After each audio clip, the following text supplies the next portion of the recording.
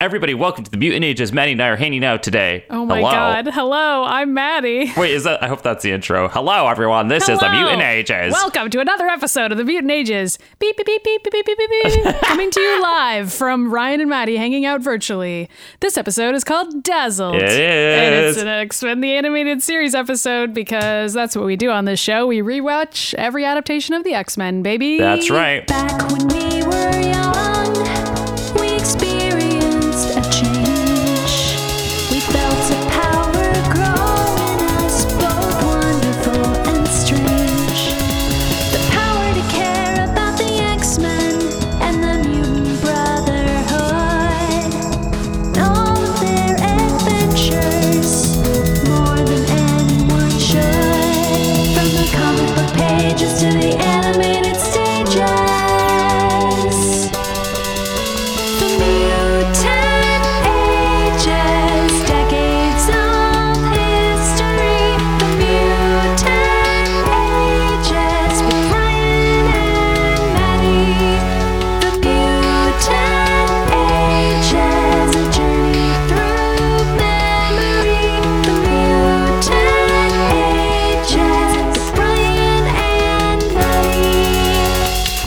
Anyway, this episode is out of sequence, just as one of our fans wrote in to tell us about. And that means that Jean is suddenly alive in it, even though she wasn't before, previously on the X-Men. You know, interestingly enough, though, I watched this episode and it does explain how she came back. Well, it takes like 20 minutes to do it, but... I mean, it wasn't intentional because they had planned to release this before... I mean, later than the episode where she came back, but it does a recap, so it kind of works. Yeah, they actually explain this in that book I'm reading, the X-Men TAS Tell-All book. Apparently, they commissioned different studios to animate different episodes, which explains why we run into this issue that we see on this show, where sometimes the animation's good, sometimes it's bad, sometimes it seems like it's matching what's going on, other times it seems like they're having to add in some ADR and stuff to fix what's happening in post. Right. Because different studios animate different episodes, I guess. That's interesting. I didn't know that. Or different like subsections of a certain studio did sometimes, and they kept switching around who they were commissioning to animate it because they'd run into problems. And so for these episodes, they had somebody animate it and it didn't come out right, and they just weren't able to fix the episodes in time.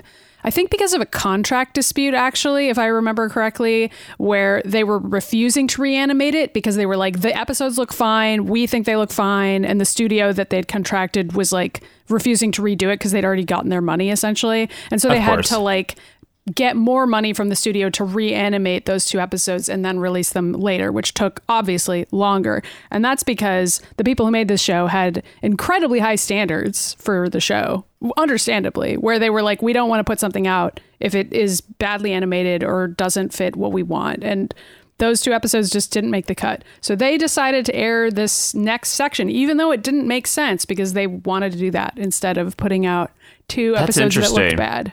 So that's cool. And we should know, I mean, we both know animators, and we know that a lot of them kind of get unofficially commissioned to just quickly just do some additional animations because they need the extra manpower. Yeah. So, I mean, I don't blame the animators for this. It sounded more like the contract stuff was an issue with the higher ups where the animators probably didn't have enough time to even do the work. I mean, I don't know the full story there. And even this is just me vaguely remembering a chapter that I read a few days ago. So hopefully I've got it right. But now that you've read a book, it was something along those lines. Matt is like, I read a book and hopefully I retained information from it. I don't know. I think I'm right. I think I'm remembering that right.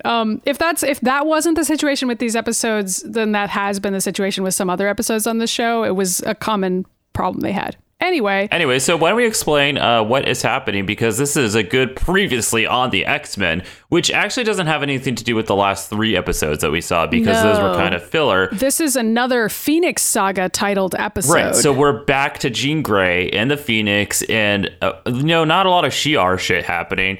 A little bit. There's some flashbacks to the Shi'ar, but they aren't super important as opposed to just no, we don't have context. to deal with fucking Deken anymore, or Gladiator, or Lalandra being kidnapped 18 times and being thrown into walls by Juggernaut. We don't have to deal with any of that fucking bullshit. Yeah, so. but that stuff did happen. So all the viewer / listener needs to know really is that Jean and the rest of the X-Men ended up in outer space because of some alien warfare stuff that only very distantly had anything to do with them, in the sense that their universe was going to be Not destroyed. that Charles Xavier told them anything about it. He didn't, but also he arguably couldn't, because he had a weird mind link with one of the lady aliens, and they made him had go a evil, long quote unquote. romance. Whatever.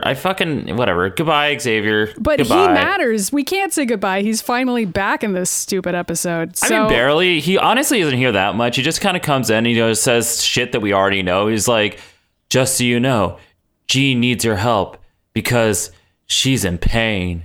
And we're like, okay, thanks, Xavier. Bye. He's like, maybe you should all help her. It's like, maybe you should leave. Yeah, I mean, basically, Xavier doesn't know what he's doing, but neither does anyone. Nobody does. I mean, I'm giving him a hard time, but I really shouldn't be, you know? Yeah, this is a situation where the human characters are totally out of their depth on this alien thing that is inhabiting Jean, at least according to the mythos of this show. The Phoenix is an alien life form that was the protector of this super powerful Ancron crystal, and that's how they got rid of that. Was Jean got possessed by this alien thing, and then she saved the universe, stuck the crystal in the center of the sun, and then in an episode that we didn't see, came back to Earth and was still possessed by this other life form. And that's it was the all very that we're dealing with. That's now. all you need to know. It was basically She-Ra. So we start with Jean back on fucking Weir Island, by the way. And so it's like, that's how it opens. Yeah, I mean, there's always going to be that, and there's always going to be Moira McTaggart with a Scottish accent. And so Moira is like talking to Jean, who's wearing these weird goggles and is suspended in this metal canister thing, which is not Cerebro, but kind of looks like it, but it's not. And so Moira's talking to her and being like, try to remember, Jean, you were possessed by the Phoenix. What happened to you, Jean? And like, you know, just interrogating her. I kind of like that Moira is just like, I remember you were possessed by the Phoenix. And it's like, okay, but I don't remember Moira really was there for any of that, but okay. Well, it's also like Jean keeps snapping back and forth into the Phoenix. So it's like, does she need to remember it? But the reason they're saying this dialogue is questionable so the in this episode. Remembers. Oh, I know. It's questionable in this episode if she's actually snapping back and forth between the Phoenix and herself, or if it really is just her, the Phoenix allowing her to just say what she's thinking. Because in a lot of these scenarios, I kind of feel like Jean is actually saying what she wouldn't normally say, but I don't feel like it's necessarily the Phoenix. I might think it's the Phoenix influencing her to like, go ahead and feel those feelings. It's kind of like when people get really drunk and they're like, that wasn't me. And it's like, well, some of the stuff you said was clearly stuff you kind of thought. I mean, like this whole episode is kind of like Jean admitting that she doesn't enjoy her relationship with Cyclops repeatedly. I mean, yes and no. It's more like if anything, it's an illustration of how codependent they've become. I guess. Because it's like they're so obsessed with each other, it's like to the detriment of potentially themselves. Yeah, you know what, you're right. It's like, oh, we're best friends, so we should probably like get married. Ignore everyone else. Yeah, and get married. Yeah. Yeah, and it's like, yeah, but there's no actual romance here. We're just like really good friends, and it just makes sense. I mean, maybe there's the romance and how much drama they have, but whatever. I mean, that's probably true. This whole episode is about them, so I mean, we they're can both trying to fuck Wolverine. Them later. So Xavier gives us a little more exposition during this voiceover and is like, Jean, we're here with you on Weir Island, the location that we're in. Don't forget, audience. And then Phoenix possesses Jean and is like, and starts screaming. Am I. And you can tell it's the Phoenix or a Jean version of the Phoenix when she starts shooting laser beams out of her eyes, golden beams. It's like really intense sometimes in this episode too, where she's just sitting there and then like straight up, it's so spooky. Like yellow beams just blast out of her mouth and eyes, and she just screams. And it's very much like if that happened to a person in front of you, you'd be like, what the fuck? This is some scary ass shit, you know? There's definitely like a horror movie vibe to some of the scenes later in the episode. So Xavier is lecturing the Phoenix and being like, why are you still here? We got rid of the crystal and you do Jean harm by remaining in her body. And then the Phoenix just like explodes into this terrifying maniacal laughter. And there's all these explosions and she like bursts into fire and stuff. Oh my God. This is kind of funny to me though, because like after she does that and she just falls down, Moira basically is like, I can't figure this out. You probably should leave. I don't want you here anymore. Like, please leave. The therapy calms her down, but the root problem remains. Take her home. And I'm like, honestly, though, she just like exploded a bunch of stuff. And Moira's like, can you take her back? Because she's like, I don't want her destroying my lab and my island. You know, I just don't want to be near this anymore. Banshee's also here, by the way. He's in the background and he's like with them, but he has 0 lines. He's just kind of standing there like staring. Why am I involved in this? Yeah. I know. And so then Jean sends a little psychic message that's, help me, Scott. And I wrote, he can't do anything. But that was before I realized that he could potentially do something. This is like where it reminded me of Marvel vs. Capcom 3. So whenever like you played as Jean Grey and she would die, she would just like fall down and go, Scott. And I'm like, oh my God. That's what it reminded me of. I'm pretty sure the creators of that game watched this show. I mean, who didn't watch this show? I mean, that's true. This show is pretty fucking fantastic. And like influential on a lot of people's perceptions of the characters. That's true. And so then we're going to cut over to New York City because Cyclops is on a date with Gambit. Yeah. It's not going very well, though, at least not for Gambit.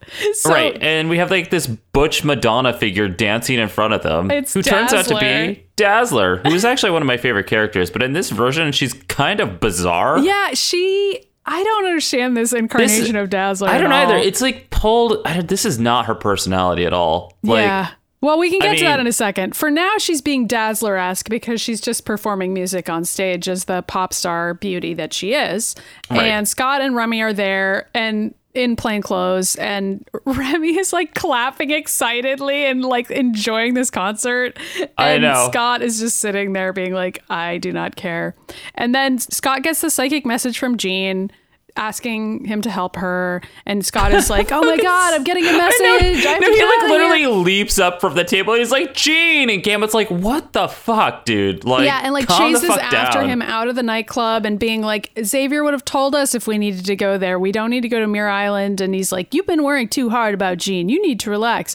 And Cyclops goes, like, okay, and then Gambit gets down on his knees and sucks his dick. That's how it goes in the alleyway. That is not what happens, unfortunately. It does, Maddie. Cyclops goes, go enjoy the concert, and without even responding at all, Remy turns around and just leaves. That's because it's okay. That is in character for Gambit. I thought it was really funny. I genuinely he's just kind of like, all right. Okay, thanks for giving me a way out because fuck this. Yeah, like he clearly didn't want to go with Scott, but was just like, okay, well, I did my duty where I like pretended that I cared if you came with me to this, but I actually genuinely don't care anymore. Gambit's like, I gotta get laid and drunk, and you're just kind of in my way at this point, you cock blocker. Yeah, and so he goes back inside. Meanwhile, I guess Dazzler is on a break between sets because she's like hanging out in the alleyway and getting kidnapped by like a couple of putties from Power Rangers.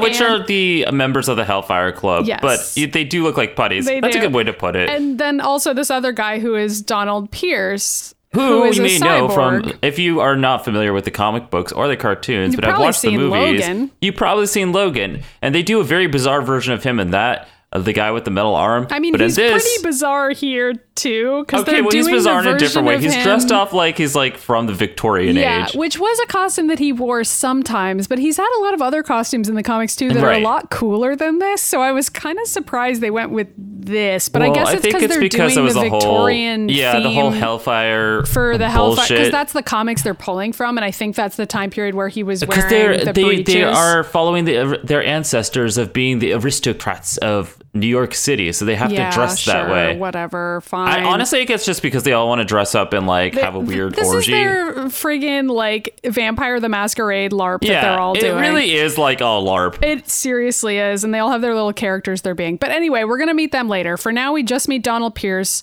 who is a cyborg wearing a pair of breeches and a lace ruff. Right. And so Cyclops sees all of this going down and tries to break up the fight, basically, and save Dazzler. And in the process, blows I'm actually off. surprised Dazzler's not putting up more of a fight. Yeah, she's like kinda... just getting overpowered immediately, which is like, okay. She was probably taken by surprise, I guess, but... Maybe, but she has these like great powers and she's just like, no, but you can touch me a little bit more if you want me to. And I'm like, okay, what is going on here? Yeah, so she's a very classic damsel in distress here. And Cyclops saves her. And so he uses his eye beams to blast off Breach's guy's sleeve, which is pretty unhelpful. And then they start fighting, and the Donald Pierce picks up a street sign like out of the ground, and he throws a car engine at Scott first. Yeah. Which he rips it out of Dazzler's car, which we find out. Why that's his go-to thing. I guess it's because he's a cyborg, so he's like grabbing metal objects. Because I guess he just has the strength to do shit like that. I don't know, but it's funny because then he throws it at Cyclops, and instead of like dodging it, it or blasting out of the sky, he literally has a line that goes out of the sky. He blasts you're right, he does. And then all of the shards land on him after he blasts it, and he's like, "Oh no!" and then falls I know he over. literally goes, "Whoa!" and I was like, "What are you doing, Cyclops?" Okay, if somebody's heaving a car engine at you, just step to the left, like just get or like out go of anywhere. the way. Like it's a pretty heavy object. You can see where it's gonna land. It's coming towards you. Like this is a really silly scene, but it really is. It also gets even more silly because then finally Dazzler uses her power. She doesn't shoot anybody. She just makes it flash really bright. Him. And Donald Pierce goes, "I'm a blind," and they all run away. And it's like, if that's all it took, why didn't you do that from the start? Yeah, you know? Yeah, I don't know. No. I mean, like, it clearly... I mean, and they make... I love that the Hellfire Club actually kind of makes fun of Donald Pierce later. Like, why could you, like, fight somebody that's just making it flashlights at you?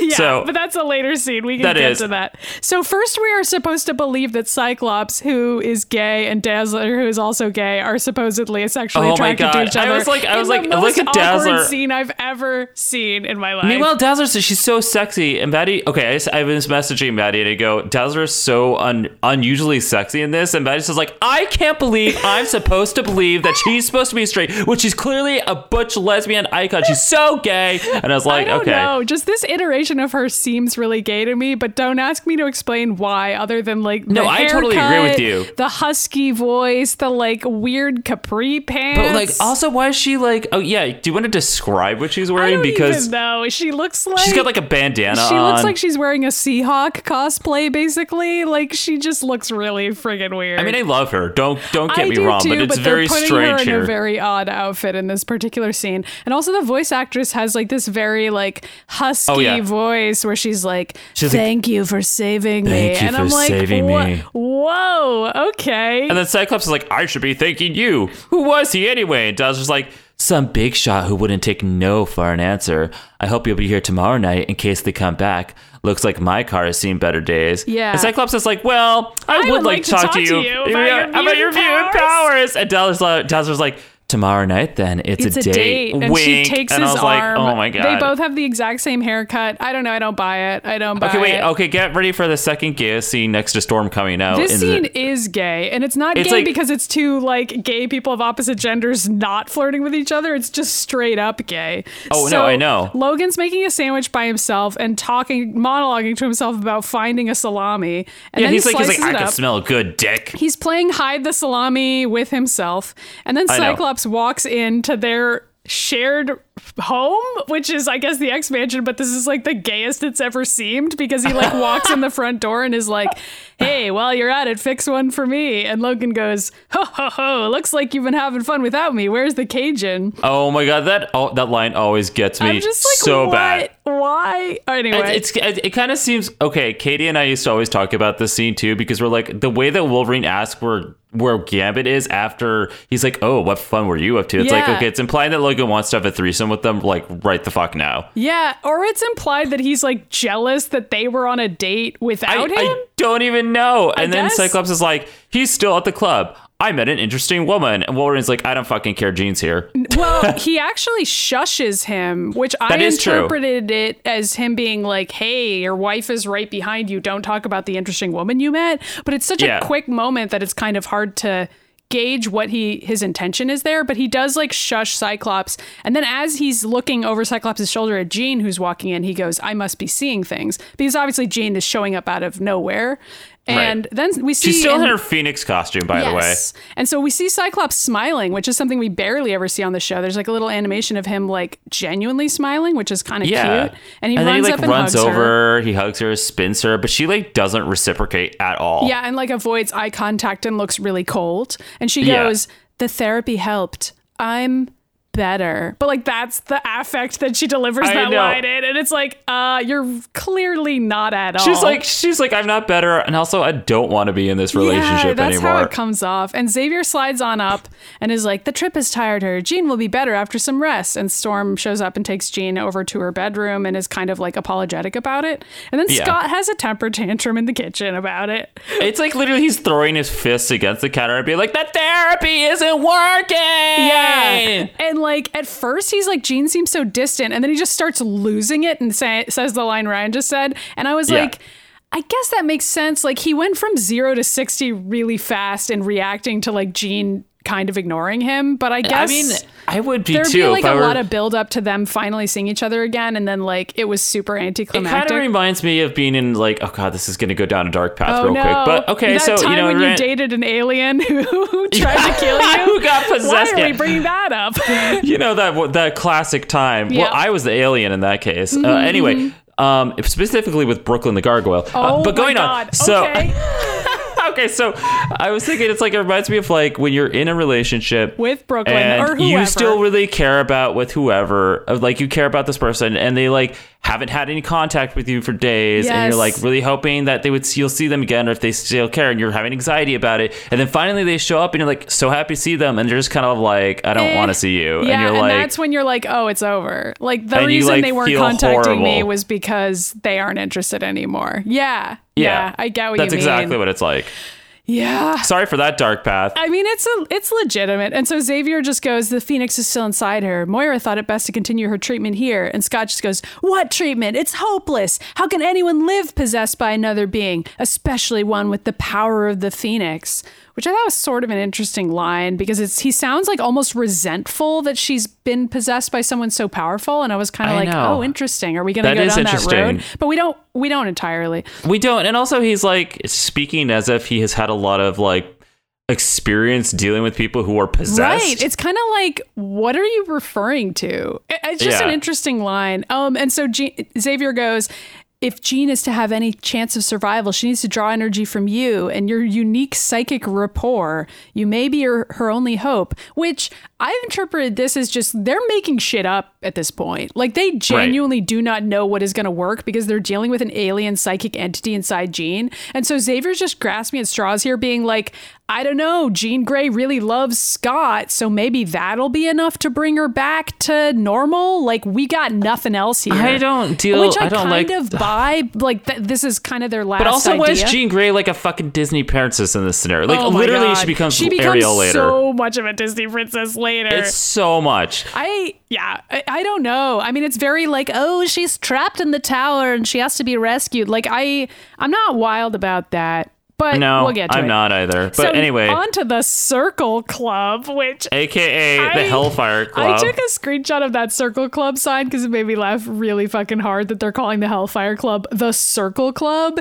And later in the actual dialogue, they call it the Inner Circle, which is a little better. But the sign but that's what they are called. I mean, Club. there is the Hellfire Club, and then within the Hellfire Club, they call themselves the Inner Circle, but there is no Circle Club. They never call it the fucking Circle Club, though. And some animator drew a sign that says Circle Club. With a circle. In the show. It's great. And also, it just kind of like makes you think that it's a gay club because it's like nothing about this is straight. What is happening? Okay, literally everyone in this scene. It's like the Nasty Boys all over again. Yeah, it is. And they're all dressed in like ridiculously like massive Victorian garb. Shit. And it's, I know. Oh. Here we have Donald Pierce. Yes, who we met. We have Sebastian Shaw, who is who actually was in a movie. He was in First Class. Yes, so people probably remember him from the depiction of the Hellfire Club in that movie. Right, and then he's also the leader, and his whole deal is that, you know, he can take physical and any kind of physical attack, and he absorbs it and kind of blasts it back at you. And then there's also Harry Leland, who we never see beyond this. Like, really? He's in this show. He doesn't come back? No, he's in this show, but it's funny because he's never made it into any other form I see what you're of saying. media. Yeah. Yeah, and his whole deal is that he can make mass heavier, so it's kind of hard to depict. It's not really shown in this show. They just kind of have him create like weird purple beams. Yeah, and then like people falling through floors because they're suddenly so heavy. Yeah, they don't really try to explain what his power is. And then there's Jason Wingard.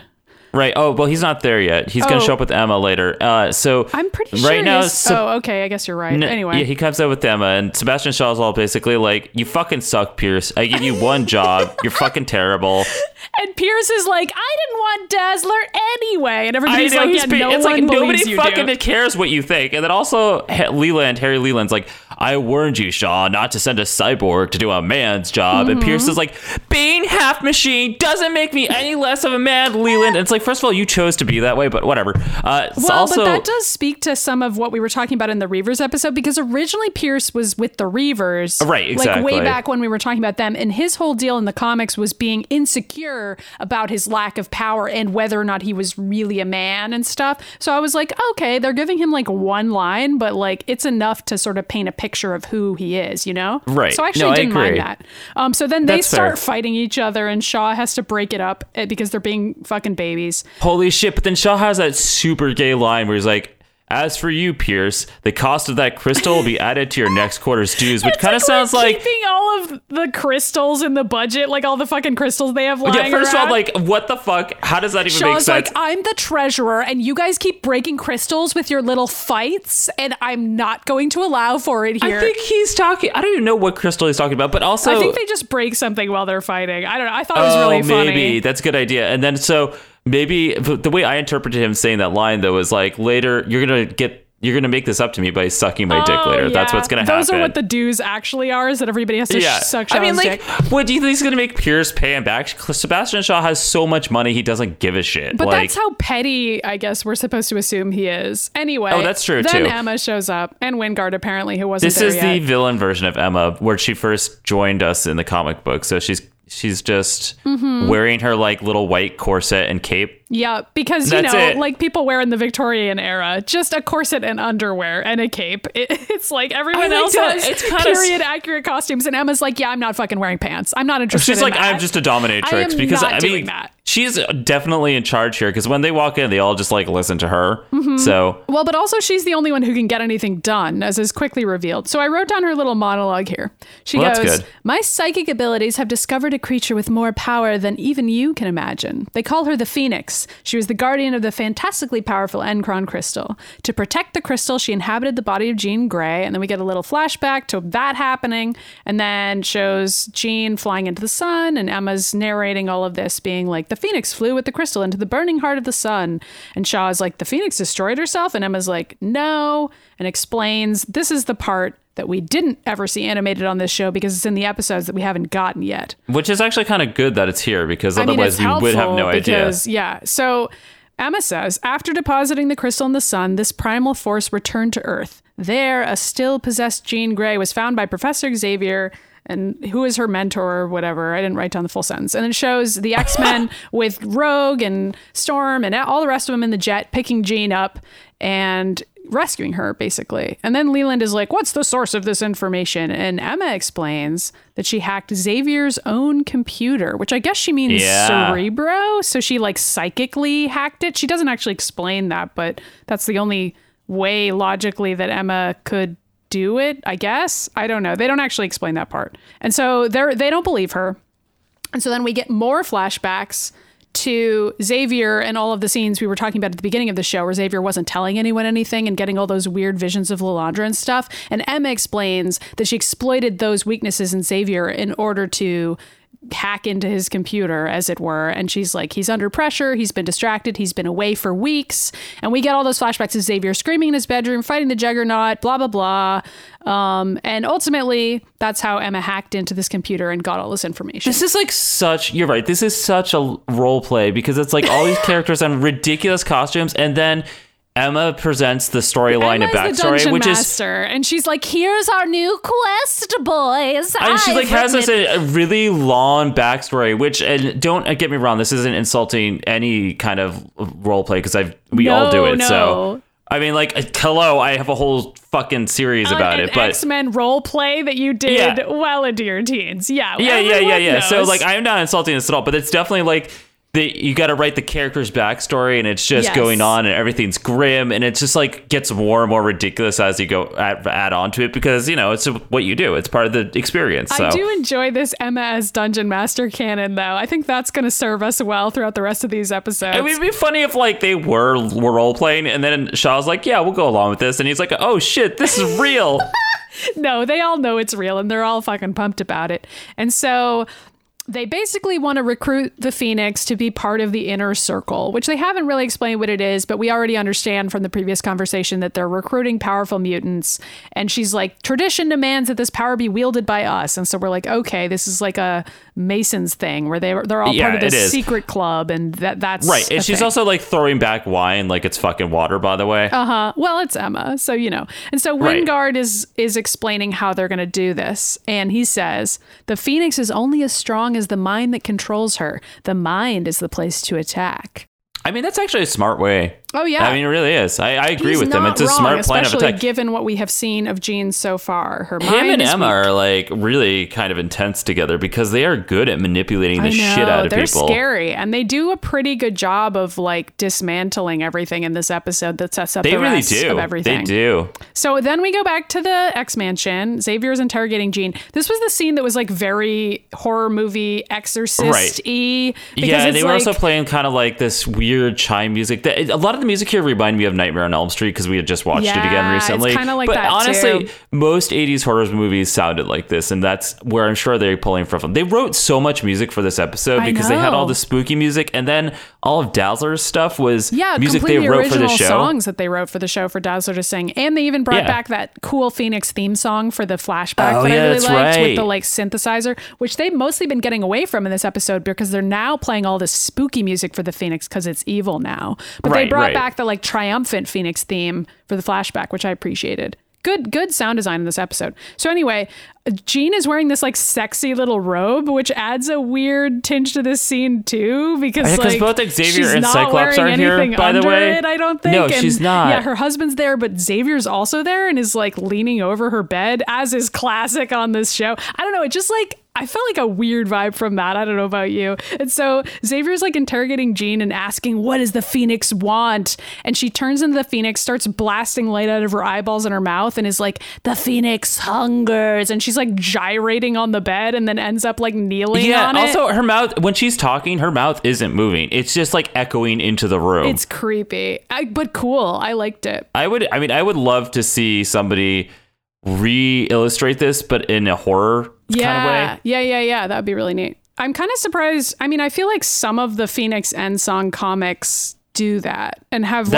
far more of like a disturbing horror art to them. That is a great comic book to recommend to our listeners, by the way, is Phoenix Endsong with the art by Greg Land. It's just fantastic. It is really, really good. It came out way after this, and I think was kind of influenced by it was like Jean Grey had passed, she had died again, and like then the Phoenix Force came back and resurrected her, but she died at the end of that story arc again. And also it turned out that Emma Frost could also harbor the Phoenix Force, but she was much better at it than Jean was. So it was just cool really interesting choice because Emma's fun. Anyway, so after that scene, Beast and Xavier go out into the hall and they do a little regroup. And Xavier... this is also, by the way, after that weird creepy scene where Xavier's like, relax, it's over, relax. And he's like petting Jean. And then he turns around and pets Cyclops without saying anything. And then he leaves. I forgot about that. Yes, that also happens. And so then Xavier shares this weird theory he has about why the Phoenix is sticking around, which is that... he's talking to Beast, by the way. Yeah, because Beast is just curious about what the fuck is happening. And so Xavier goes, perhaps through Jean's body, the Phoenix is experiencing things she's never felt before. And so we're kind of supposed to believe, and this is sort of in the comics too, that like the Phoenix sort of likes the idea of experiencing these like petty human emotions, but like escalated to a grand scale. So it's like she still experiences Jean's sort of territorial love for Scott, but like to a planet destroying capacity, etc.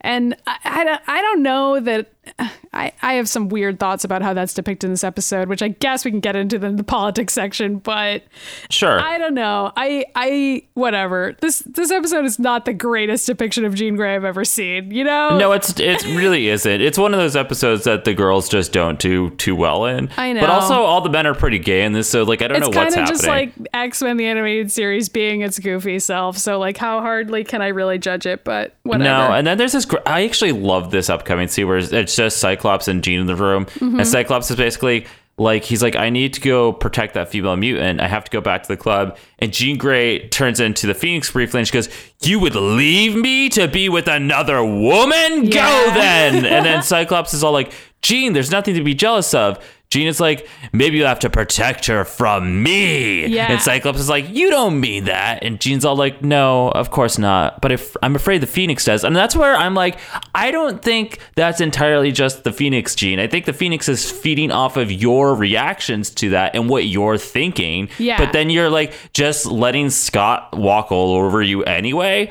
It's kind of like, and also the Dark Phoenix like being like, no, I'm going to take over for you now, and I'm just not going to put up with that shit because I know what you're thinking, and you know that, like, you're not comfortable with him being with another woman at a club, you know? Like, not at this particular time, at least. But yeah. I guess I was a little disappointed that they sort of introduced, and I mean, maybe they'll do this in other episodes, but they sort of introduced this idea that the Phoenix is going to help Jean to stand up for herself, except they only use it in the context of her relationships with men. Like, they don't ever really, like, have her use it in any other way. Right, and we haven't even hit any of the shit with like Dark Phoenix and Wolverine. So yeah, I guess we'll get there. I don't know, but it's. I just was kind of sad that like they start this plot point, but then in the end it doesn't matter because she still ends up in men's control anyway. You know, right? Anyway, whatever. I know. Storm shows up. She's wearing like this beautiful hooded cloak for no reason. She's just like wearing a really beautiful thing and is like, I'll stay with Jean. Cyclops has to go to this nightclub, but I'll just hang out here in this incredible outfit for no reason. I mean, I love Storm. She can do what she wants. Yeah, it's great. And so then we go over to a scene with Emma and Wingard, who are like... Wingard, by the way, is Mastermind, so if you need to know who he is in relation to his code name... Are you trying to say Master Brain? No, you can watch D2 if you want to know what we're talking about. Our wonderful X-Men parody that is clearly based on this scene. It's from 15 years ago, and Maddie and I watched it again and reacted to it on our YouTube channel. So go to Atomic Blue Productions if you want to watch that in its original movie, Demon, which is much better than D2. Well, better is a sliding scale. Anyway, Emma and Wingard are hanging out and like creating this little magic circle together in their LARP room. And Emma goes, she's asleep. You may enter. I don't know. She says something more than that, but I didn't write it all down. And Wingard is like, once I'm in her mind, I can create whatever reality I choose. And Wingard enters Jean's mind. Wait, Wingard, by the way, he chooses the Little Mermaid. That's what he wants to do. He literally chooses like Victorian Little Mermaid. So like, oh my God. Jean is drowning in the underwater ocean, wearing like a pink Ariel turning into human dress, and Wingard is like wearing a pirate / Prince Eric cosplay. And he's like standing like fucking Captain Morgan on the ship. He's just standing there, by the way. And then he saves her from drowning and puts her to bed in this like huge Victorian 4-poster bed. Okay, but this whole thing is like sexual in a way that's really uncomfortable. I mean, it's supposed to be. At first I was like, oh, what the fuck is happening? But then by the end of the episode, I was like, oh, right. And I remembered like the end of it because I was like, oh yeah, I've seen this before. But like, I had forgotten how sexual the Wingard thing was for whatever reason. It's like really sexual in a way that's not comfortable because so first of all, she's lying on the bed with him like leaning over her, and she's like, which is honestly better than what most of the X-Men do, which is like just stand there staring at people sleep. And but she goes, this time, this is all wrong. This isn't my time, my world. And Mastermind's all like, darling, all that matters is you're all right.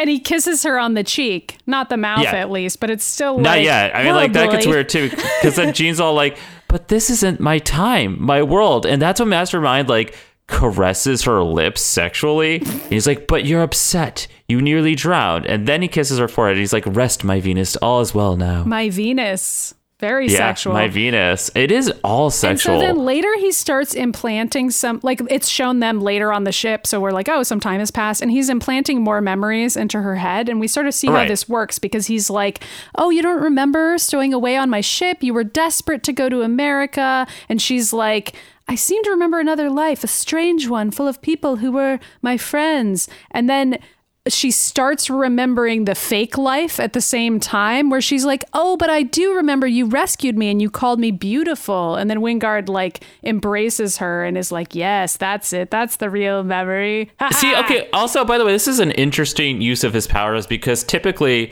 his whole thing is that he creates illusions wherever you are. So it's like if you're fighting Mastermind, he creates all these illusions and makes you think you're somewhere else. Right. But him combined with Emma is her using her psychic Jean's abilities. Mind, yeah, and then he creates the illusions in there. Which you kind of are like, well, why can't Emma just do that anyway? But yeah. But also really at the same sense. time, it doesn't. But it is kind of an interesting like power team up between those two to see this happen. It is, and it's kind of cool because I guess Emma's doing the part where she's implanting the memories, but Mastermind is like the creative one who's like, I'll come up with the idea we're gonna do. Yeah, pretty much. I mean, again, so once again, it's like Emma Frost is the dungeon master. Yes, and Wingard is just role playing a weird fucking scenario, and she has to just go along with it and be like, I guess we're doing this. I don't know. Right. And Mastermind's like, it was a dream, nothing more. Don't you remember how frightened you were when I found you? I took you in my arms. And that's when she says how beautiful you were. And then, it was beautiful. And they make and then out. He explains that it's another life and it's not real. And then Jean suddenly wakes up screaming and Storm runs over. Do you know what woke her up, by the way? Because I don't think it's actually explained what manages to this snap weird her out of it. sexual, like a non-consensual sexual scene, probably. No, I don't think so. Because then later Wingard is like surprised and that she snapped out of it, and it's never explained. They do explain it, but they don't explain it until later, which is kind of a weird maybe way. I missed it. Well, anyway, for now, Jean wakes up and she goes, oh, Storm thinks it was a nightmare, and Jean's like, it was just a dream. It's just that it felt so real. I'd love a glass of water. And then Storm goes off to get the glass of water. I'm like Storm, yeah, no, like, you know what's gonna happen. Just like manifest some water into Jean's literally mouth, call okay? Jubilee. Do you think Jubilee's not upstairs? It's like, first of all, Jubilee's not asleep. She's upstairs playing a video game. So tell her to bring down a glass of water, so you don't have to leave the room. It's like super suspicious too. But anyway, whatever. Storm fucks up. She goes to get the water. And so then back to Wingard and Emma. And this is when Wingard says it was not enough. And Emma says she has psychic rapport with another, but there was nothing to indicate Scott intervened. That was why I was like, what? I think, okay, so first of all, I think it's because her connection with Cyclops in the comic books is canonically always there. Okay. Even if they're not communicating. I feel like they should have showed an animation of her imagining herself kissing Scott or something to snap. That would have made more sense, but I think that's what the part is that made her snap out of it. Oh, like kissing another man, and then she's like, what? This isn't right, or something. She's like, this isn't Cyclops, what's going on? And so that's why I think that's what's happening. But they do have that connection. And they just like shortcut through it, and we're just supposed to assume that. There's a lot going on in this episode, and they only have 20 minutes to do it in. And there's plenty of other impressive animations, so that's a pretty minor quibble on my part. Right. So Storm comes back with the water. The window's broken. Also, Jean's Mastermind's right, and Mastermind says that he tells Emma that they have to find her tonight. Yeah, because they gotta like finish this up stat. Because of reasons. I don't know. I mean, I don't know. Like, Mastermind really thinks he's going to fuck her, I think that's what's going on. Yeah, and Emma's like, now that he's seen how hot Jean is, he's like, listen, I gotta get this. And Emma's like, I don't fucking care about this at all. So she's just going to let him do it for her own personal entertainment at this point. Yeah, I mean, I don't even know if Emma's that interested. I guess maybe she is. So the Phoenix / Jean is going to New York City. And Jean is trying to prevent it from happening and like talking to herself, being like, stay back. But the Phoenix is like already exploded over to Dazzler's nightclub. Yeah, pretty much. And so they go in, and Jean sort of comes to and is like seeing where she is and is looking at Scott and being like, Scott, am I here looking for you? But she's like too far away to be heard or anything. And Dazzler's like next to Scott, touching his chest and stuff. And they're having their little romantic moment. I know. And also Emma and Wingard are showing up at the exact same place. There's just like everybody's here. Yes. We're all here. And Dazzler goes over and he kisses her. Oh, well, hold on. We're kind of all over the place. So what ends up happening here is that Jean has walked into the bar, and Wingard and Emma haven't actually walked in the bar yet, because right now Jean's just walking in and she sees Dazzler flirting with Cyclops, and then Dazzler just kisses Cyclops on the lips, and then she goes, no, it can't be. And then outside, Emma's standing there, and with her psychic power, she says something like, her mind mood suddenly shifted dramatically. Yeah, it shifted dramatically. So then they go, and then Mastermind throws a little tantrum. He's like, that's because her mind has drifted into my world to be with me. And it's like, and no, storms dude, in. not yet. But they storm in. Right, and so then Jean's confronting Cyclops, then being like, hi, and Cyclops is like, Jean, let me introduce you to Dazzler, and Dazzler's just like, who's that? The inevitable girlfriend? And Jean walks up to Jason Wingard, who's now in the bar with Emma, and they instantly go back into illusion, and they go back to their little Mermaid bullshit, and they make out. Wingard like makes the illusion where she's wearing the dress again, and she sees him as the pirate guy or whatever. And they. By the way, if you ever tried watching this like without watching any other X-Men episodes, it wouldn't make any fucking sense. It's really hard. What is going on? I know. And so people like Cyclops is like, I can't believe it, and Dazzler's like, looks like ex-girlfriend now. It's like, shut up. So mean in this. Yeah, why she's such a bitch. This is not a character for her. People, like, they basically just invent her to be the other woman, but like for no reason. And it's not even based on anything. I know, it's so ridiculous. And so then Jean leaves with Jason Wingard, and like Cyclops goes, something's wrong, I'm going after them. And Dazzler has that line where she's like, some guys just can't take a hint. And I was like, so is the hint that you're trying to fuck him? Because I think he figured it out, Dazzler. Like, yeah, because he like shoved your tongue down his throat in front of his wife. He's like clearly with someone else, so maybe you are the one who can't take a hint. Imaginary Dazzler, who I don't know. This is like such a bizarre version of her. Like, I can't even deal with it. It's pretty annoying. And so they get outside, and there's a bunch more of those putties they were fighting earlier, and Dazzler's like, it's the same guys, and then smash cut to a completely different scene that Dazzler isn't in, where it's all the X-Men and they're just at the Circle Club. I can't remember if we ever see her again, or if that was just the end of Dazzler. I think that's just the end of that. Cyclops just abandons her there and is like, fuck this.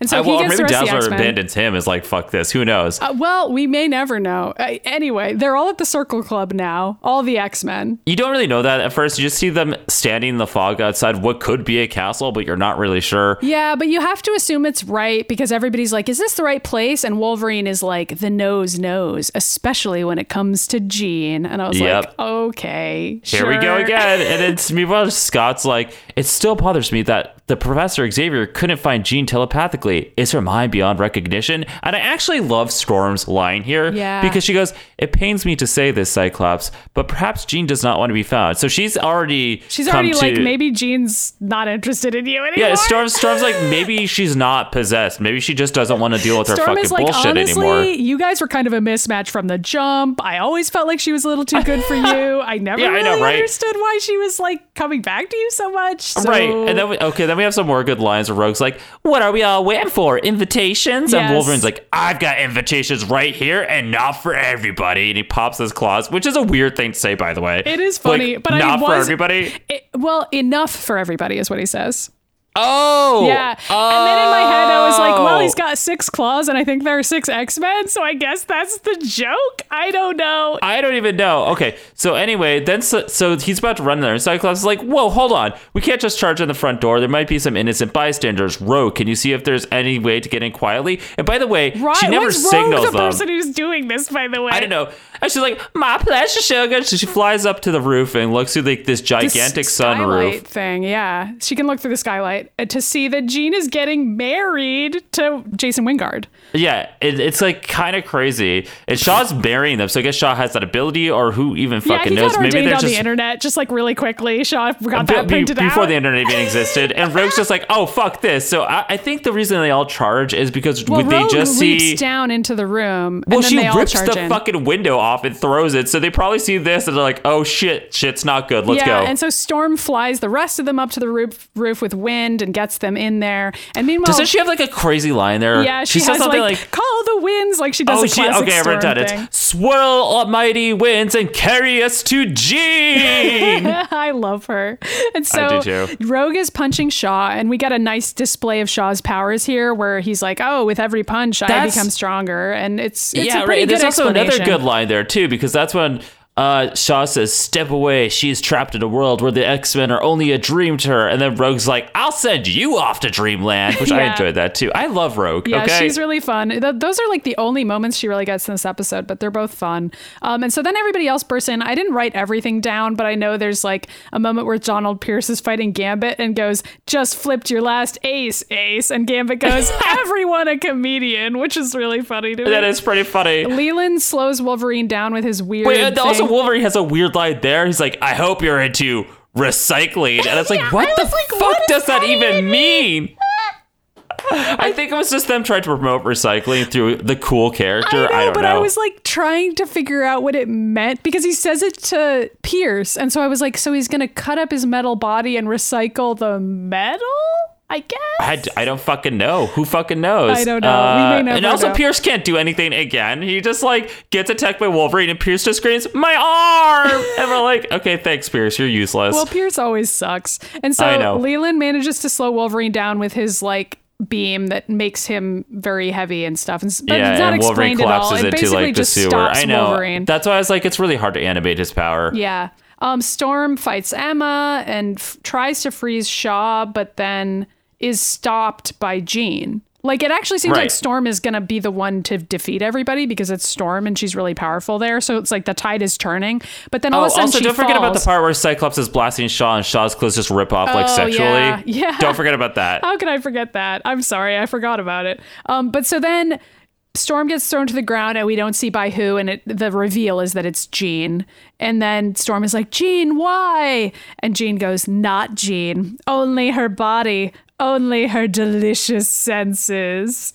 And then Wingard goes, "Good work, my love." And then Jean goes, "Thank you, my husband." And they make out in front of everybody. And it's that's like cut to credits. It's like they make out. And like we don't even see the X's reaction. It's just like that's the end of the whole show. There's no more episodes. They didn't have any more seconds left to do a reaction shot of the X-Men staring agape at that. But we can assume they feel that way. So like, I don't know. I guess it's time for politics.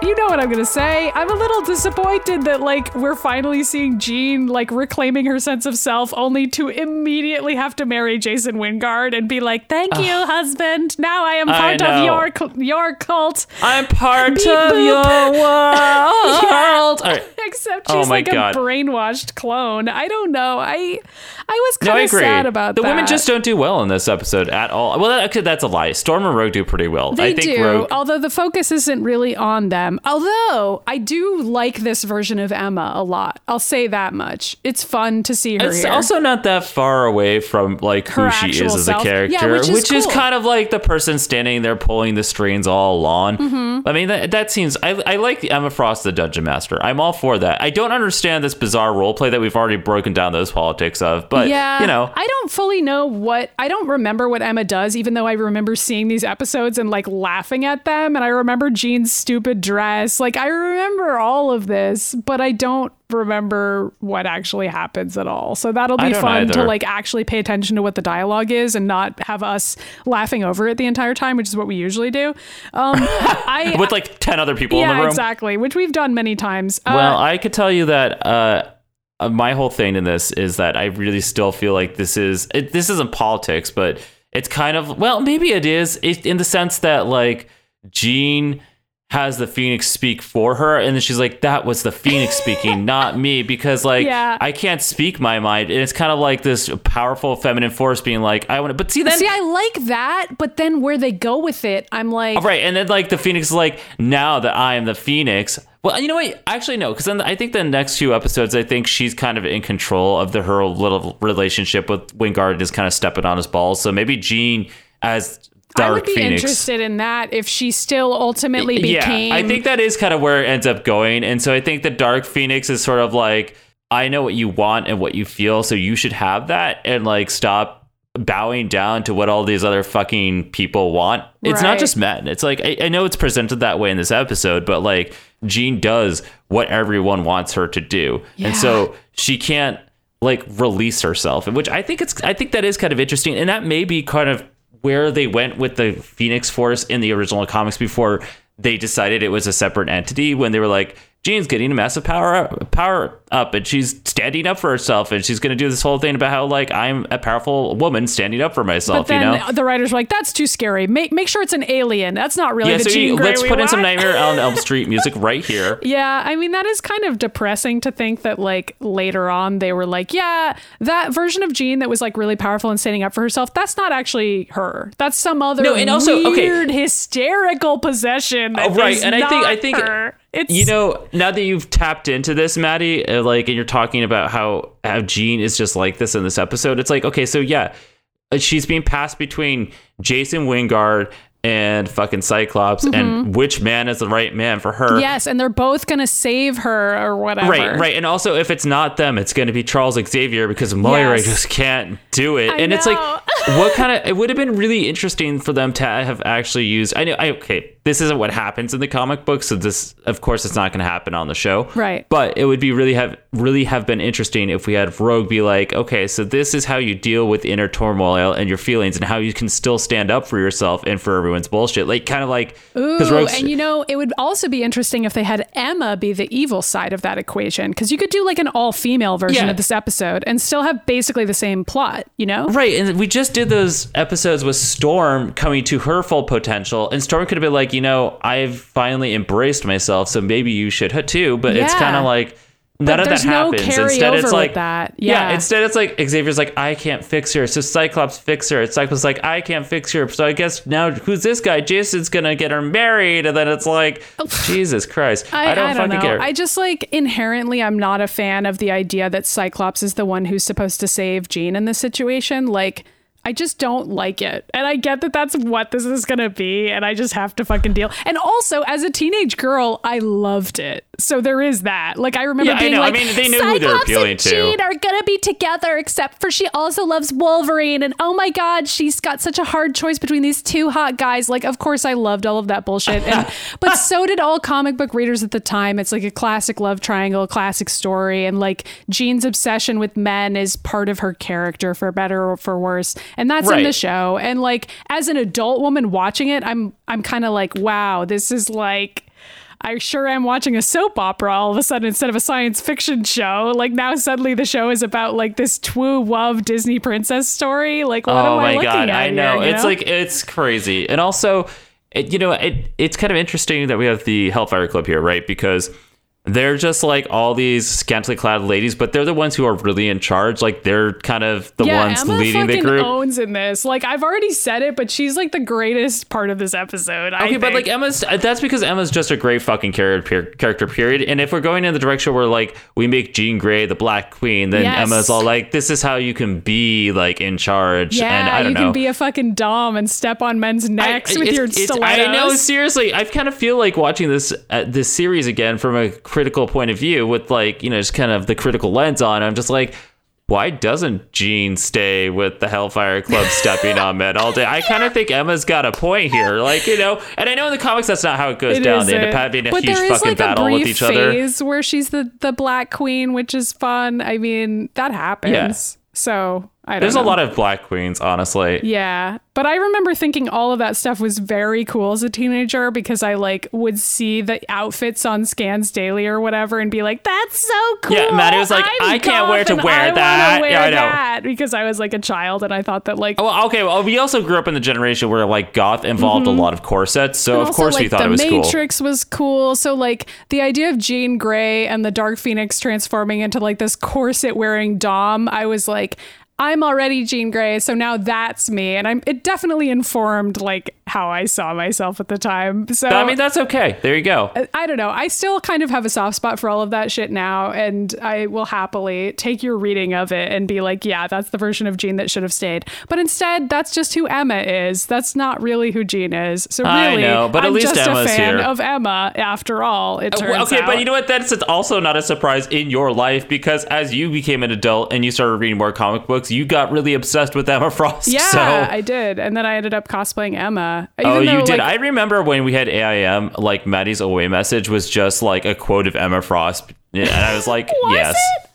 Yeah, it was you saying something about like I'm only here for the minions and the shoes. Oh my god, that was so annoying. Okay, I'm okay with it. You know what? Emma Frost is fucking great. Yeah, but yeah, she is really great. Anyway, I enjoyed the voice actress they cast for her too. I thought she did a good job. It was better than like the He-Man, She-Ra acting, which is like she's like, let's save Magneto. Yeah, and in this version, she's just like a lady with a cool, sexy voice, which is more how I picture Emma's voice sounding anyway. So just, throwing back that wine, she can drink like a beast. Anyway, are we done with politics? I don't know. Yeah, we are. Cool. Okay. All right. Who's that X-Men?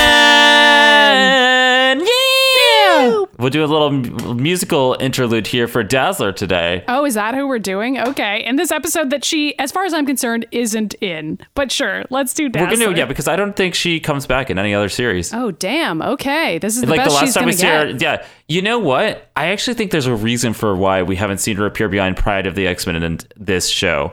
I think it's because there's like some sort of like conspiracy. No, copyright sort of. We'll get into that. Okay. Yeah, so we're doing Alison Blair. That's her real name, and she's a Dazzler. And get out your bingo cards because it's finally time to do another Ryan's Top 20. It's been a while. It's been a while since we did someone you actually liked. So yeah, and well, I mean, I like all of them, but like my top 20 is different. In the top 20, and we've done plenty of X-Men lately that neither of us cares about. Like we have somebody could correct me, by the way, because there was that time I almost fudged it. So like somebody who is keeping track, but on my list that I've been keeping, she's number 15 for me. Okay, so there you go, and she's fucking great. I fucking love Dazzler, but not this version of Dazzler in the animated series. We're gonna do the correct version of Dazzler.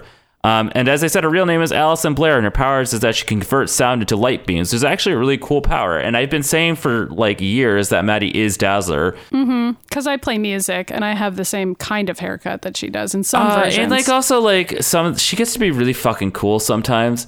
And before we get into her actual bio, like her bio or whatever, we'll talk about some facts, which is she first appeared in Uncanny X-Men 130, which is in February of 1980, which is why she's so 80s in the long run. But originally she was sort of designed to be more like a disco queen. Yeah. And then they kind of like so it's like the post-70s thing, but then they were like, oh, disco's not popular anymore. Yeah, and then she went into an 80s thing, and then they did a whole like techno trance version of her, and then they did like the punk rock. It kind of like she just becomes whatever is popular at the time. Mm-hmm. And she was originally developed, and this is my theory, but I'll say the fact first, is that she was originally developed as a cross-promotional creation between Casablanca Records and Marvel Comics in the mold of Kiss, and she had 2 successful comic book tie-ins, and she was going to have her own film that was going to be a tie-in to the comic books, and then the film was canceled. And people were still waiting for it, even now, including me. I think they ended up not going that route, and they did Nightcat instead.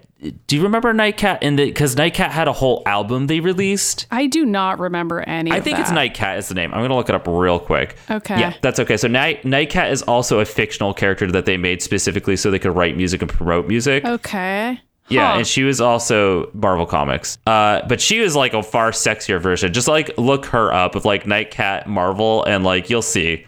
I'm surprised I haven't heard of this character. Yeah, and they like had somebody who was going to be that person, and so they had cast somebody, and she was going to perform and stuff. Oh, yeah, this does look familiar. Yeah. I think I have Nightcat number 1 somewhere because like I'm obsessed with this kind of shit. But anyway, so Dazzler was going to be sort of the same idea, which I think explains why we've never seen her in any of the X-Men films, even though people have been like, why isn't she in any of the X-Men films? We've put in every other fucking character from that generation at this point, no matter how terrible these films are. And I wonder if it's because like she's supposed to be, maybe she is being held for her own movie still. Maybe that hasn't cleared in the same way that Wonder Woman couldn't appear in a movie for a really long fucking time. Yeah. So maybe. I mean, that's just my theory. But I could be wrong because it's also been 35 fucking years. But who knows? Contracts are really complicated things. So anyway, before she joined the X-Men, she had her own solo series in the 1980s that was 42 issues long, which is a really long run for something that's a solo series. Yeah. That it's really interesting to me because like she just went around, she fought with like random characters of the Marvel Universe, and she would fight against all the different villains. And that was just like, she was a solo character. And after 42 issues, she was canceled.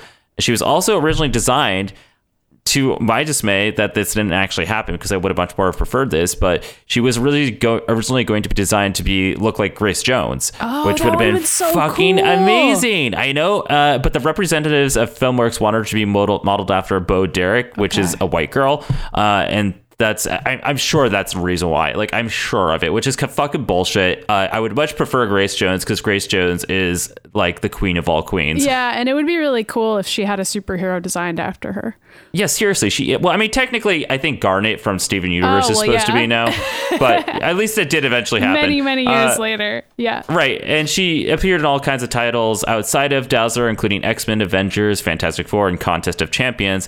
And when Dazzler ended, they wanted to put her into X Factor, because at that point they had revealed that she was a mutant, but they decided to resurrect Jean Grey instead, so Dazzler wasn't put into that story, which explains a lot how they did integrate her with the Dark Phoenix storyline.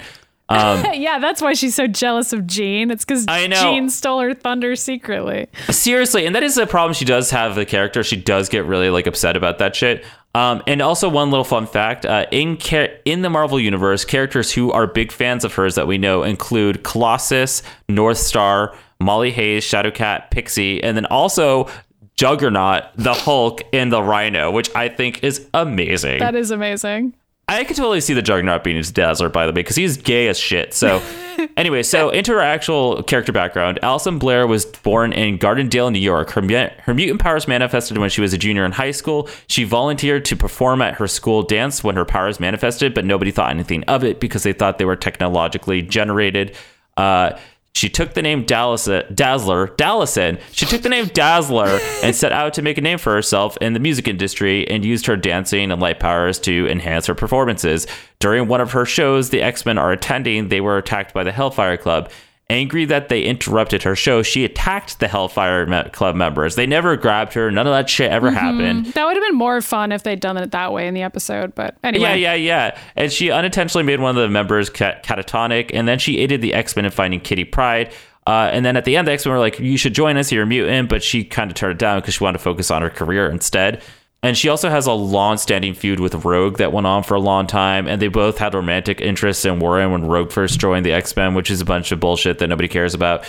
So Dazzler hid herself as a mutant publicly and would still fight alongside superheroes fighting villains. Right. And including the Avengers, who asked her to join their team. So she at that point declined the X-Men and then the Avengers, so she keep on focusing on her career because she was still like a solo series and all that shit. And Dazzler moved to LA in vain to find her half-sister Lois London, and while she was there, she attempted careers in fitness training, dancing, modeling, and acting. So she's done it all.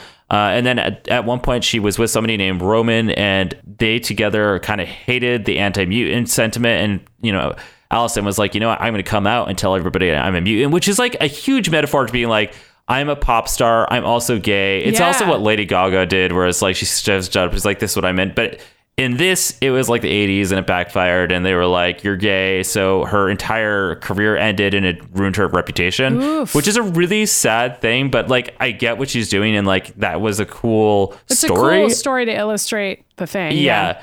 And then Dazzler was forced into hiding. She joined Lila Cheney's band, who is the intergalactic, crazy treasure hunter, guitar player. Singer, crazy. I fucking love her. I have her framed behind me. And actually, there was that guy who made that music video a couple years back. That music video is really fun. Yeah, and this is like straight up what he took it from. And while they were on tour together, the band's plane crashed, and it led Dazzler and Lila to being saved by Cannonball and his brother Joshua at the time. And then later on, Dazzler is possessed by Malice, and when they encounter the X-Men, Dazzler is freed from the possession, and then after that, she becomes a member of the X-Men. So it was a really long time for her to join the X-Men because she originally wasn't designed to be an X-Men character, which I think explains a lot, and I think a lot of people don't know that, and I think people are always like, why isn't Dazzler in a movie? They thought that she was going to show up in like so many of the movies by now, including she almost X-Men. Showed up as like a cameo in the most recent one, X-Men Apocalypse, right? Yeah. Weren't they going to be but like looking at a record cover for a Dazzler record? I know, and some people thought it was going to be Taylor Swift or whatever, but honestly, reality is I don't know if they have the rights to her, and if they're still trying to make a movie happen. I don't know. We'll see what the MCU does. During her time with the X-Men, she learned how to control her powers even more and developed a romance with the extra-dimensional Longshot, which we've talked about in Longshot's crazy. Episode, yeah. Oh my God. And we hear a little bit of that craziness again, but not to the extent that we did with Longshot. And she was also forced to work with Rogue, who was also in love with Longshot because, of course, but then over time, Dazzler and Rogue figured their fucking shit out. And then at the time that the X-Men entered the Siege Perilous, she lost her memory and washed up on a beach later and was found by her former bodyguard, Guido, also known as Strong Guy, who also is in that music video, by the way. So all that is like pretty canon. And he nurses her back to health, and she eventually remembers who she is when she encounters Longshot and remembers his love for him. But then she's re-devastated that her career is completely destroyed. Right. Yeah. So she goes with Longshot to another dimension to fight the Mojoverse and the rebellion against Mojo Jojo and his stupid fucking Mojo face.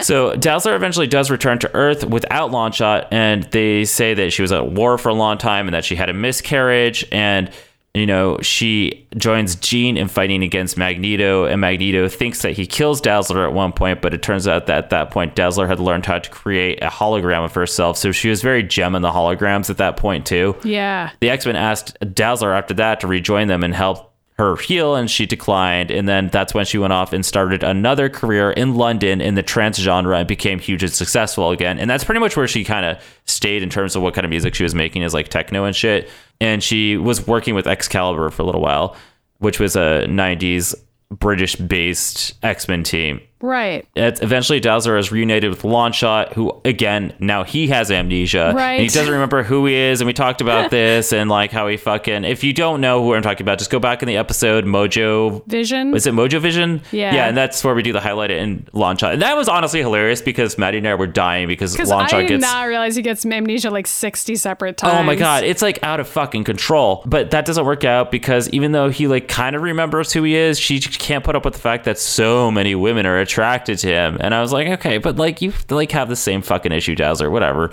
Much later, like a decade later, Dazzler joined the X-Men when they moved to San Francisco, and she spent a lot of time with her big fan Pixie, and she gets Pixie drunk one night, even though Pixie's underage.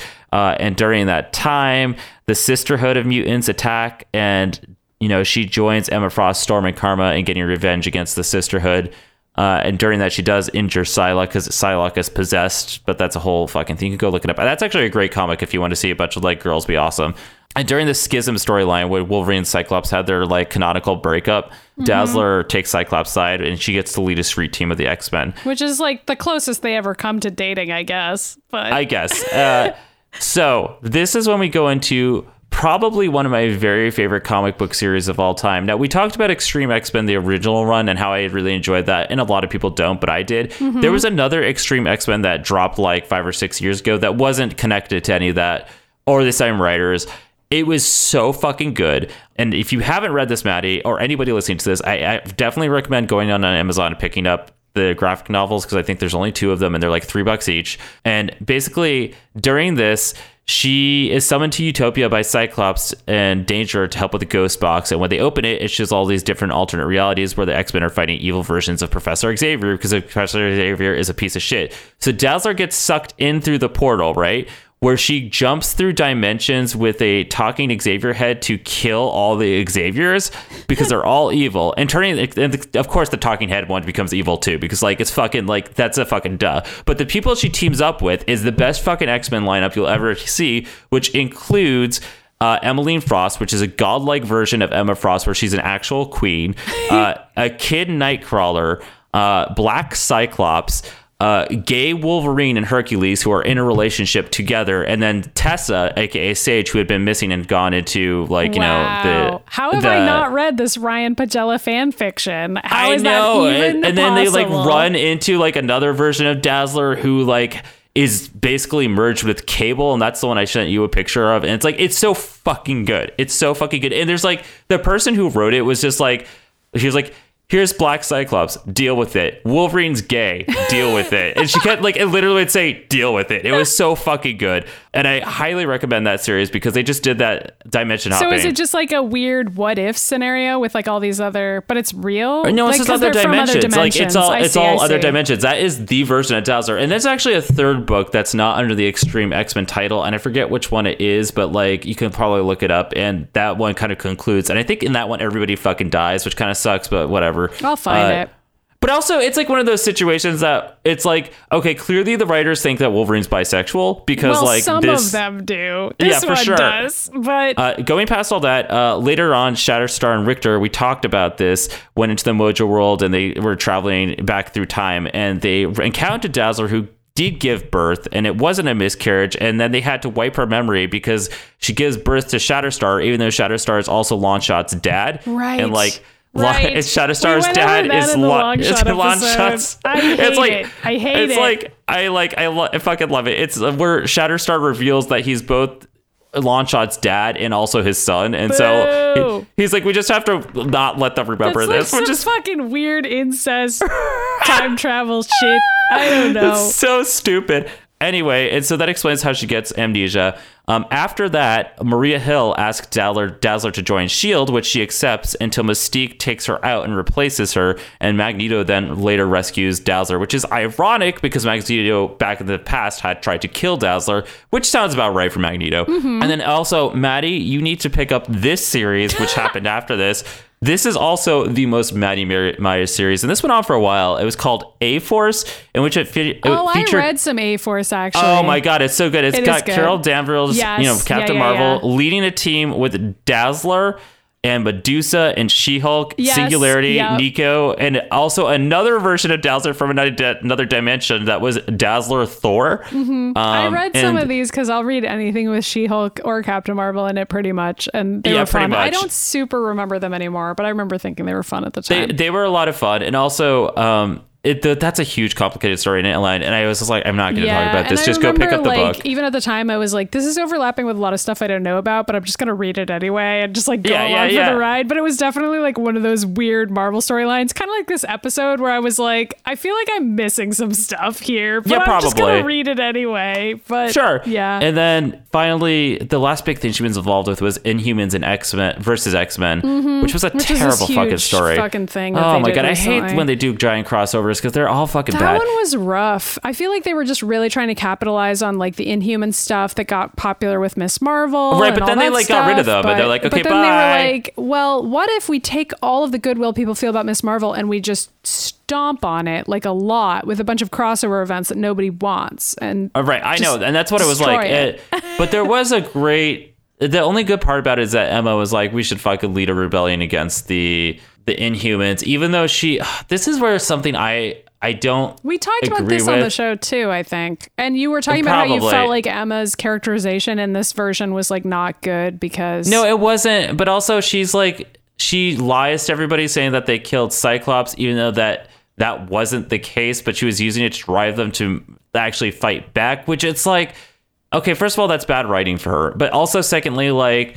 Is she really in the wrong for like trying to make the X-Men like not leave the planet and die? Yeah. Like by making them fight back, and the only way she could do it was be like, well, they killed Cyclops. And, like give them an emotional reason to fight. Yeah, and so it's like, and then since then she's been banned from the X-Men. And it's like, come on. I don't even think that she made like the wrong call there, but even though the writing was bad, whatever. But during that, there was a great scene in Inhumans versus X-Men, I think number 1 or 0, even though the whole thing was terrible, where there was a dancer who was up at the Inhumans thing, and it was like an Inhuman dancer with a mask on, and it turned out to be Dazzler.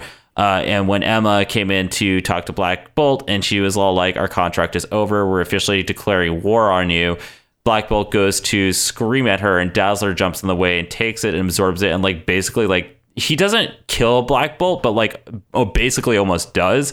It was one of those moments that I was like, why haven't we had Dazzler face off with Black Bolt before? Because that seems like a really easy solution to their problems, but okay. And that was the last major thing she was involved with. And just a couple other things is that she was playable in the X-Men arcade game, which we're obsessed with, and you can download. You could on the Sony PlayStation Network. I don't know if you can anymore. But at this point, that's a game that everyone played at every arcade in Chuck E. Cheese and Discovery Zone on the face of this planet. Wherever you may go, Dazzler was there. And also she's playable in the PC games that Maddie and I are playing right now. We played one of them. We haven't played the second one yet. The second one's a little bit better. One game where she lights up rooms. I don't even remember the name. Yep. Oh, Murder World. And that's it. And that's Dazzler. Yeah. I'm sorry that was a little lengthy. I just really fucking like Dazzler. I have her first compilation of all her stories, which, by the way, Maddie, if you want to borrow it sometime, let me know. I could. I think I have everything on my app. You probably do. What is that app, Maddie? Marvel Unlimited, which isn't a sponsor of this show, but probably it should may as be. well be. I know. Given the number of times we mention it. So who's gay? The X-Men are a metaphor for a lot of things, but one of those things is being gay. But sometimes it goes beyond symbolic when the X-Men get real homoerotic. But which X-Men is the gayest today? So your vote's on Dazzler, isn't it? I mean, I don't know. I feel like maybe Wolverine, actually. Like, that one scene is a lot. All right, there's a lot. Like, Dazzler, I felt the whole I have no episode argument, was pretty really. fucking gay. Like, Dazzler is technically not gay in this episode at all. So I can't really make that claim. So instead, it's just like Dazzler is, I don't even know what's going on. But yeah, I guess I'll say Wolverine and Cyclops and Gambit, because they have this like weird vibe where in a post-Jean world, all of them have just gone to each other for comfort. Not that Gambit necessarily needs it. No, Gambit doesn't need to, but Gambit Gambit's is like just capitalizing on how sad Wolverine and Cyclops are. he's just like, you know what? If you just need me to suck your dick, I'm here for that as long as you suck mine. You know, it's all cool. But also I'm not going to put up with your bullshit. Like, I'm only going to give you a spiel once. Okay, well, let's be real. He's not getting laid by Rogue because he can't, you know? Yeah, exactly. So, like, what is he supposed to do here, you know? Like, he can flirt with Rogue until the sun goes down, but, like, something's got to happen that night. I thought that scene was so gay, though. It's like, where's the Cajun? It's like, yeah, we know you're having a threesome. We know. It's, like, also the most friendly that we've seen Logan and Scott be in, like, a while, where, like, they're like, playful with each other. I know. It's like Jean died, and Scott's like, I don't know what to do. And Wolverine's like, I'm here for you, bub.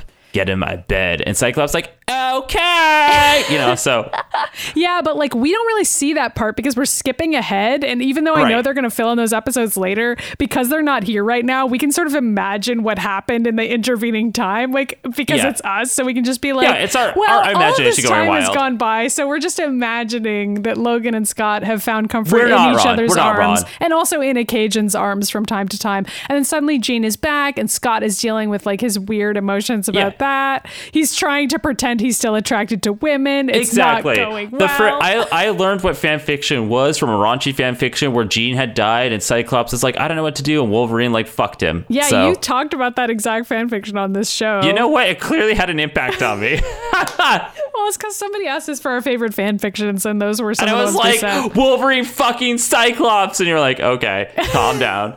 But that wasn't the only gay thing. I do like your interpretation of Dazzler being like this big butch gay lady. Yeah, but she keeps flirting with Scott, so I can't really go that far. But you're also like not convinced that she's actually attracted to him. Yeah, like maybe that's her motivation, is that she's desperately overcompensating for how gay she is, and that she like sees literally a man nearby and is like, oh boy, she's like, oh, finally gotta put my like badge on that. Out. It's like, oh my god, weird. It's like, Dazzler, no one believes that you want to have sex with this person. Yeah, nobody does. Okay, also the entire Hellfire Club is gay. Yeah, they're all gay. God, how could I forget them? They are all gay. Like, they're all role-playing and being gay together. And the only person who's not fucking them is Emma. I know. They're just like, oh, I'll respect the queen, our queen Emma. And she's like, bow down to me. And now, you know. Okay, but also, Sebastian Shaw definitely was like, I'm going to fuck you later, Pierce, for fucking this up. Like... But like, there's gonna be no rules. It's gonna be my way, and you're gonna be sucking my dick. You know? Pierce is like, I'm so disappointed by that. I definitely didn't intentionally break all of your stuff in order to cause this to happen. They have some sort of weird role play with this fucking secret society. What's his face? Leland? Harry Leland. He's also like having that moment where Pierce is like, and he's like, I'm gonna make it so you never raise a hand to me again, bitch. And he's like, okay. You know, it's like, I don't know. I feel like Leland is just like, I don't want to participate in this weird thing. That's why he never gets to be in any of the movies, because he's not willing to like play along with their entire role play. Okay, so by the way, the Hellfire Club did appear in X-Men First Class, but it was like a shitty, It was weird a really version. weird version, and also it was like outside of time because it was like wrong time period. You know? God, and it was like Emma was there, but it was January Jones, like 40 and she was years like ago for some reason. and it was like fucking weird, and she wasn't like her character wasn't even very good, and Sebastian Shaw was there, and he kind of was good because it was he was kind of cool. I remember mostly just being weirded out that they like chose to put the Hellfire Club into the wrong time period. Yeah, also like this is a weird other version where Kevin Bacon is Sebastian Shaw, and like a charming, sexier version. I mean, Sebastian Shaw is supposed to be kind of sexy, but like not Kevin Bacon level. Yeah. Also, they didn't have any other Hellfire Club members there except for Riptide, who's a Marauder and not a Hellfire Club member. Yeah. So didn't they have and that? Azazel was there. Azazel was there. Yeah. That was all fucking weird, right? I mean, yes, that movie's very weird, but people love First Class, so I feel like it's going to be weird for us to rewatch it. And like, I mean, like I enjoy watching it more than I watched. I remember liking it at the time, but I haven't seen it since then. No, so. I've seen it since then, and I've been like, it's not bad. It's like, I mean, it doesn't make any sense, and I think you're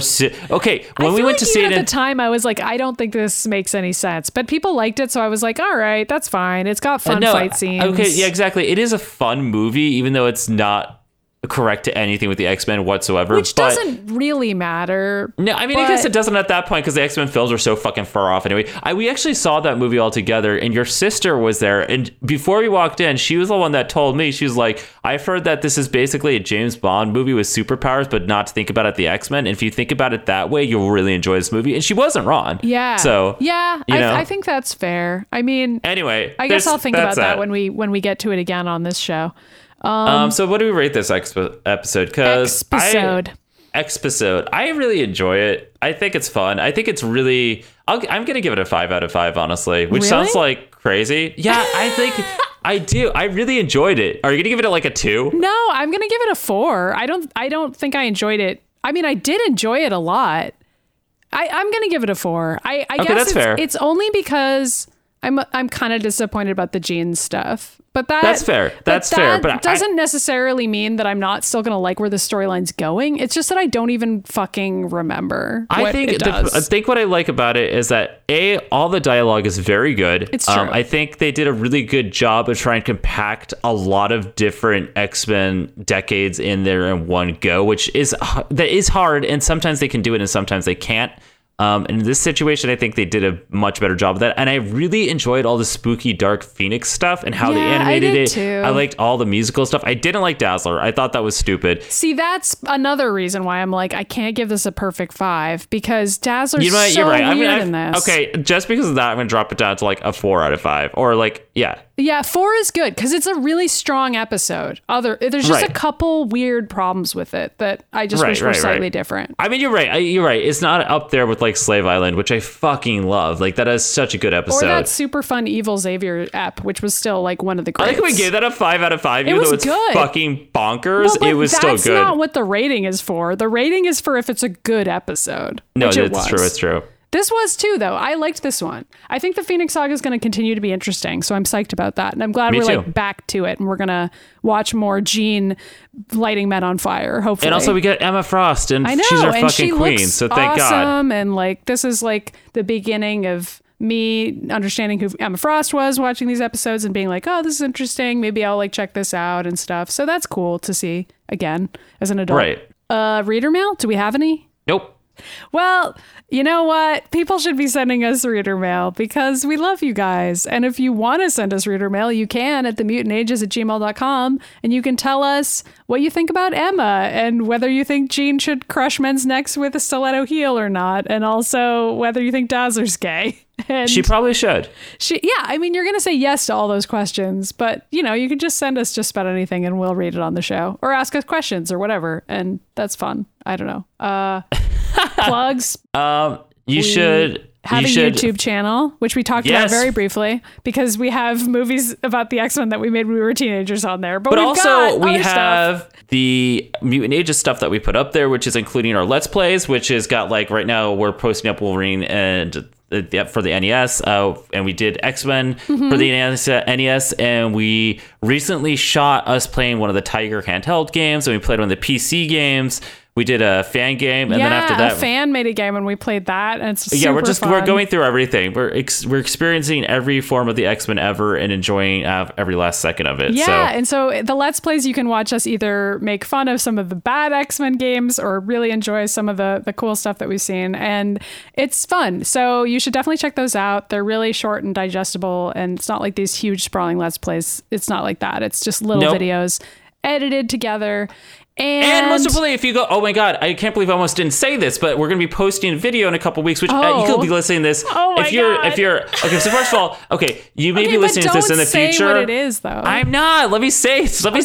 Brian, don't say it. So this could be in the future, and at this point, it's in the past for you, but if you're listening to it before the holidays of 2018. Days of future past of this YouTube video. Yes. So you're traveling backward in time. If you go back and listen to this episode, it's not December of 2018 anymore. It's now an old video. But I'm saying that right now, if you're listening to it right now, before the holidays of 2018. You're over-explaining the hell out of you know what? Fine. There's a video coming out that's holiday themed, and it's super awkward, and it involves making snacks. That's all you need to know. And Scott and Jean are there. Goodbye. I don't know why you said what time period the video is coming out, 60 different ways, but that was really funny. You can find me on Twitter at Ryan Pagella. Okay, I'm at Mitty Myers, and also we have a Twitter account for the show, which is The Mutant Ages, and we post fun stuff like pages from the comic that reminds us of each other or other silly things, and just review us on iTunes, please. Oh yeah, please do review us on iTunes. It's how people find the show. And if you're too shy to write a review, then maybe you could just share an episode of the show on your Facebook or personal social media, or tell your friends about it. And then that's how people will find the show. Thank you. Also, we have a Patreon. Yes. If you want to tip us or get cool rewards like bonus audio and video content and behind the scenes bloopers, blah, blah, for all the silly videos that we make, or just me and Ryan being idiots, it's pretty fun. So you should check that out too. It's definitely worth it. It is. Okay, we did it. Those are all the plugs. I'm sending you messages, Maddie, of these things. So Ryan, we're talking to each other right now. Why I know. are you messaging me? I'm sending you links to the Extreme X-Men thing so you know what to look for on Marvel Unlimited. Okay, thank you. I'm here to help you because it's important that you read about Dazzler and Gay Logan. Okay, I agree, actually. Anyway, that's all, folks. We'll see you next time. That's all, folks. See you next time. I didn't scream about Wolverine this time. You should be proud. Well, you still could. I mean, what if Wolverine thinks you don't like him anymore? Wolverine knows I like him. He's just traveling right now for work. What does that even mean? No. He's out busy recycling right now, Maddie. Okay, you're right. The mutant ages, a journey through memory. The mutant ages, Brian and Maddie. Follow us at atomicblueproductions.com or support us at patreon.com/atomicblueproductions.